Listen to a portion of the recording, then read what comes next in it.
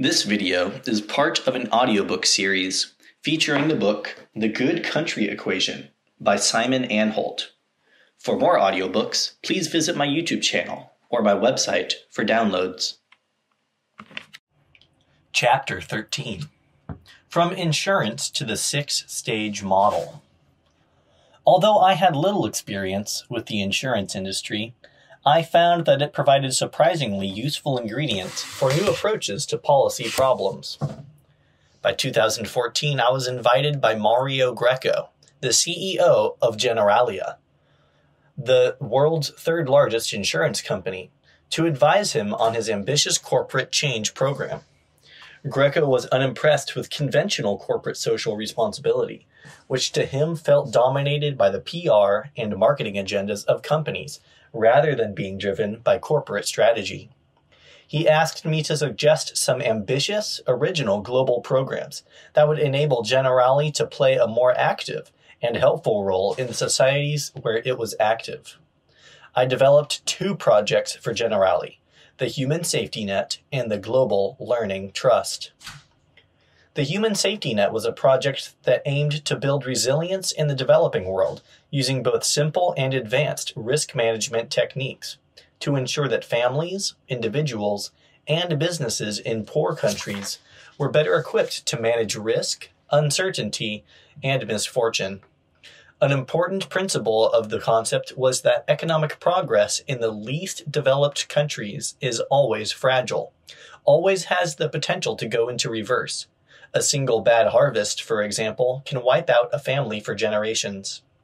Insurance, I suggested, is the missing element that removes the reverse gear from economic development. I proposed incorporating insurance cover into development assistance, for example, baking in a few cents of risk cover into each brick provided for house building, or a fraction of a cent of cover supplied with each seed to farmers, so that by the time the house was built or the field planted, both would be fully insured. The Global Learning Trust was an ambitious plan to educate the next generation of children worldwide to behave in ways that would prevent, mitigate, and resolve the global challenges humanity is now facing. The Human Safety Net has gone from strength to strength. It has established partnerships and invested in social enterprises and NGOs in Europe, Asia, and Latin America, and today has 24 active programs in 21 countries, with a network of 36 partners. The HSN Foundation has created programs for families, for refugee startups, and for newborns, designed to have a long-term impact on the lives of the most vulnerable people and enable them to use their talents to the fullest extent. Mario Greco moved on to leading another company, and the Global Learning Trust was never implemented. But the idea stayed with me. Its relevance to the issues I was determined to tackle only seemed to grow over time, and with each new experience, its value seemed to increase. It was to come back into my life several years later, in a way I hadn't quite expected. The Dual Mandate. Looking back over the governments and leaders I'd advised over the previous 15 years, I realized that despite the obvious disparities between their circumstances, it had been more than 10 years since one of them had told me about a truly domestic challenge, one that was unique to their country, and that offered no obvious parallels to problems I'd helped tackle elsewhere. This couldn't be because I'd somehow already encountered every possible scenario that the world had to offer. The only explanation was that all the challenges which these countries were facing, and which they considered serious enough to tell me about, were local manifestations of global phenomena. As part of my initial investigation of the challenges these countries were facing, I'd been lucky enough to meet their leading experts on social, environmental, financial, security, human rights, and educational issues. In some cases, they were global as well as national authorities on their topic. So purely as a learning opportunity, these were valuable conversations.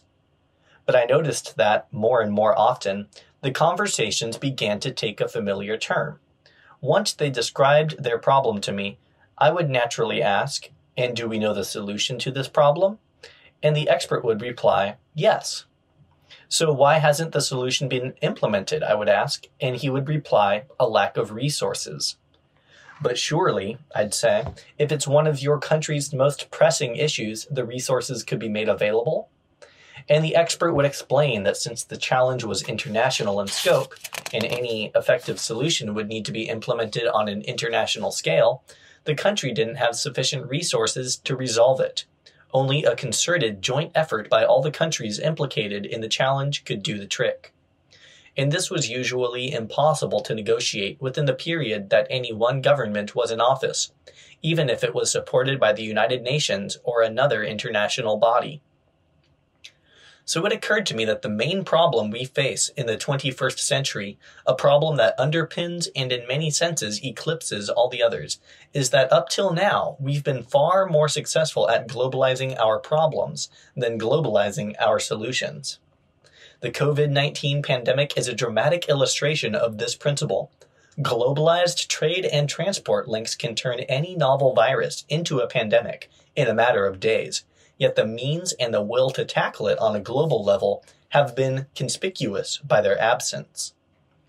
This can change only when countries learn to harmonize their domestic and international responsibilities more effectively, when they discover that you can cooperate and collaborate without losing a competitive advantage, when they start to do so in innovative ways that nobody has dreamed of before.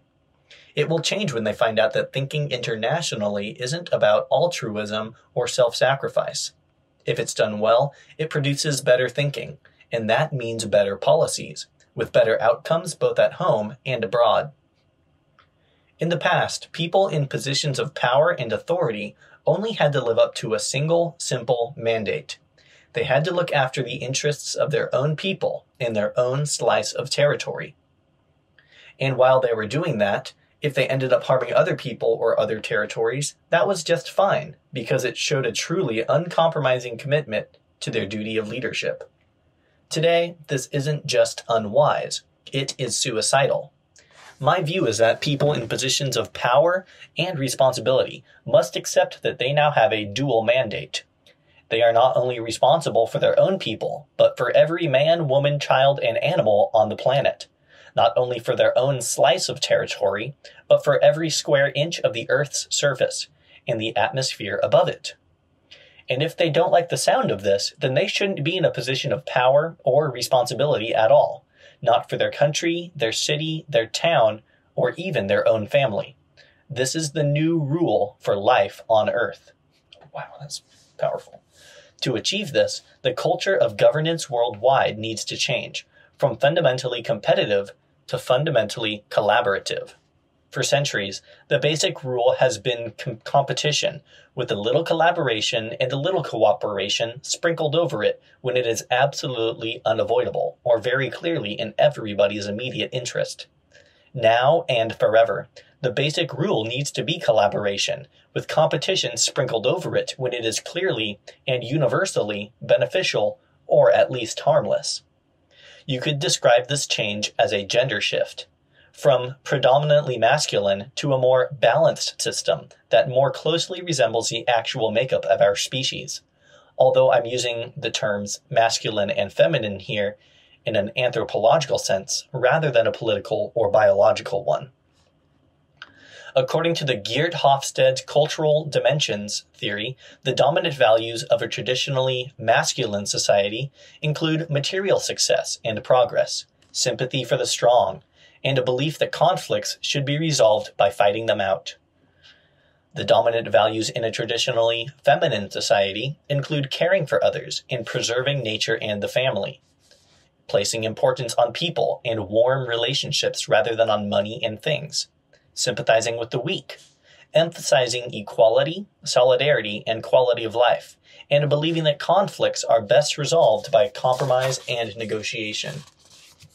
It's interesting how closely the transition from the traditional, competitive, self-serving nation-state to the good country maps onto this dimension of the Hofstede model. At least, I'm not unconsciously projecting my own cultural norms onto the rest of the planet. My native British culture is markedly masculine, as is the American. Since our species is composed of roughly equal numbers of males and females, it does seem like a rather bad idea if the dominant models of statecraft, national governance, and international relations are so dramatically skewed toward the masculine end of the spectrum. It suggests an uncomfortably traditional scenario where feminine values are incorporated to some degree in the domestic environment, but as soon as you get to the level of decision-making, and especially going out to fight the enemy, the male values predominate. What's blocking the dual mandate? When I tell leaders around the world about the dual mandate and the advantages of becoming a good country, the first objection that many of them raise is one of capacity. They say, we have enough trouble meeting the demands of our own parliamentary party, let alone 7 billion foreigners who can't even vote in our elections. But I'm not suggesting that governments place the priority on other populations as on their own. This would be absurd. Of course, their first duty is to their own people. This is why, for example, I don't have the slightest objection to President Trump's mantra of America First. This seems to me an obvious statement. If you're elected to be your country's leader, then naturally you should put its interests first. What I'd like to challenge is the assumption that putting your own country first necessarily means putting everybody else last. Over the years, America has proved over and over again that helping other countries aspire to becoming first equal is very much in its interest. More of the support that America still enjoys around the world comes from the gratitude of its friends and beneficiaries than from the fear of its competitors and adversaries. The zero-sum version of American supremacy is in nobody's interest, least of all America's. The Nation Brands Index shows that it is already producing a steep decline in global public sentiment toward America, a feeling that will inevitably translate into a decline in foreign investment, talent attraction, tourism arrivals, consumer preference for American products and services, international careers prospects for American nationals, trust in its institutions, and the smooth running of its cultural and diplomatic relations. It's interesting how deeply ingrained the idea seems to be among most politicians that the needs of their own population and the needs of the international community are necessarily in conflict. They are sometimes, but by no means always, and by no means is that conflict always irreconcilable. In any case, the idea that countries can be in competition against each other is a pervasive one, but it's little more than a metaphor, and a rather unhelpful one at that. A company can seize a competitive advantage within a given marketplace by charging less or delivering better value than other companies, and its reward will be greater profitability. Other companies will face lower returns or go out of business. But countries don't make profits. A trade surplus, which is simply the consequence of a state producing more than it consumes or invests, doesn't sit on a country's balance sheet as a retained profit. It is reinvested abroad. Be that as it may, it's important to stress that what I'm recommending isn't altruism, nor is it self-sacrifice. The idea of a nation voluntarily sacrificing its interests in favor of those of another country is patently absurd. No, being a good country works because it's enlightened self-interest. I've had the opportunity to get to know many governments and leaders over the years, and I do believe that the overwhelming majority of them would like to do more for the global community. Very often, the problem is simply that they believe it's not what their citizens want. They're afraid that if they spend too much time on foreign affairs, then their citizens will penalize them in the next election.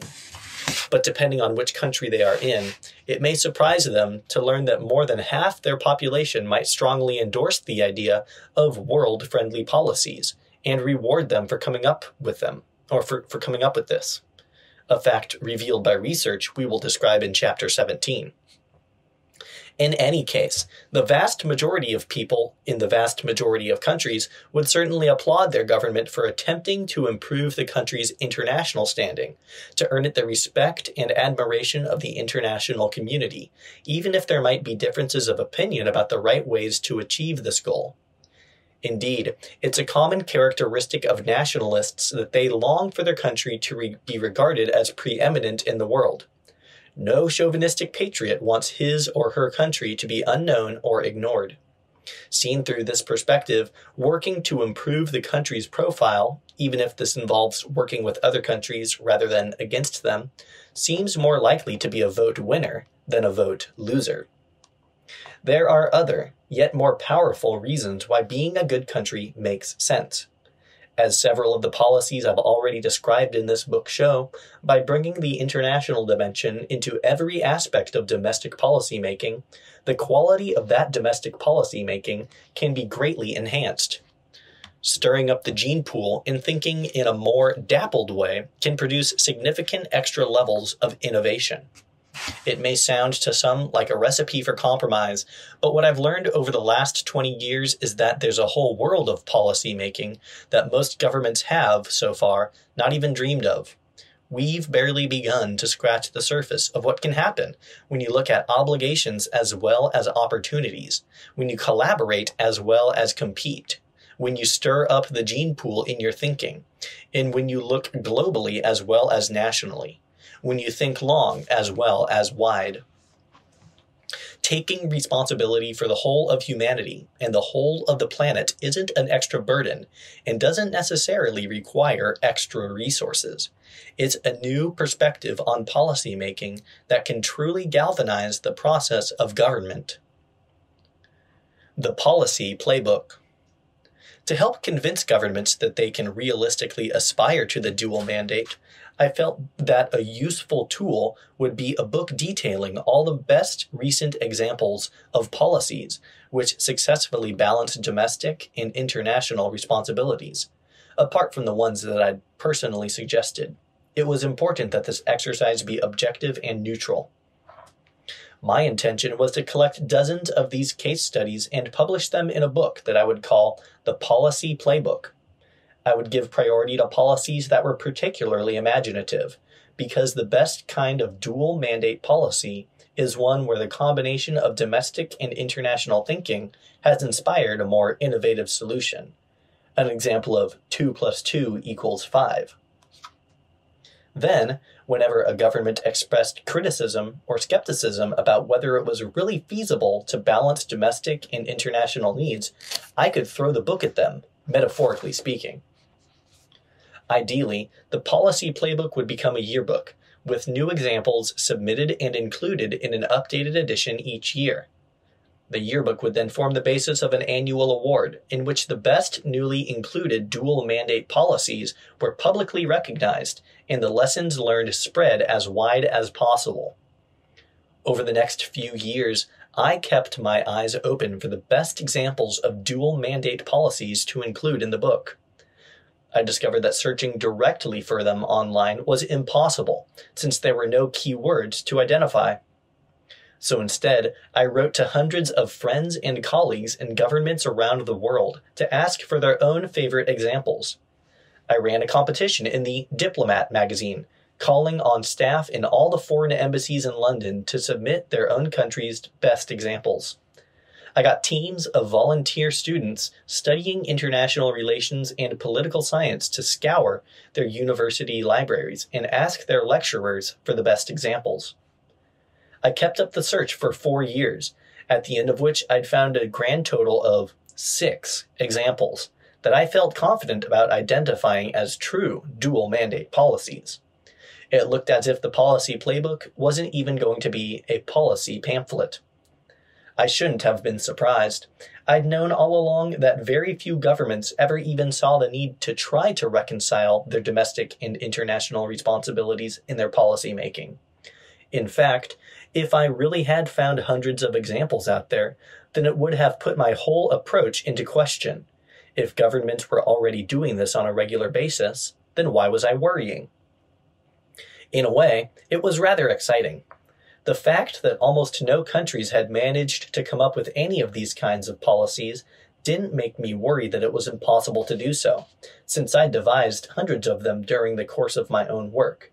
It was just because they'd never tried, and they'd never tried because they'd never seen the need.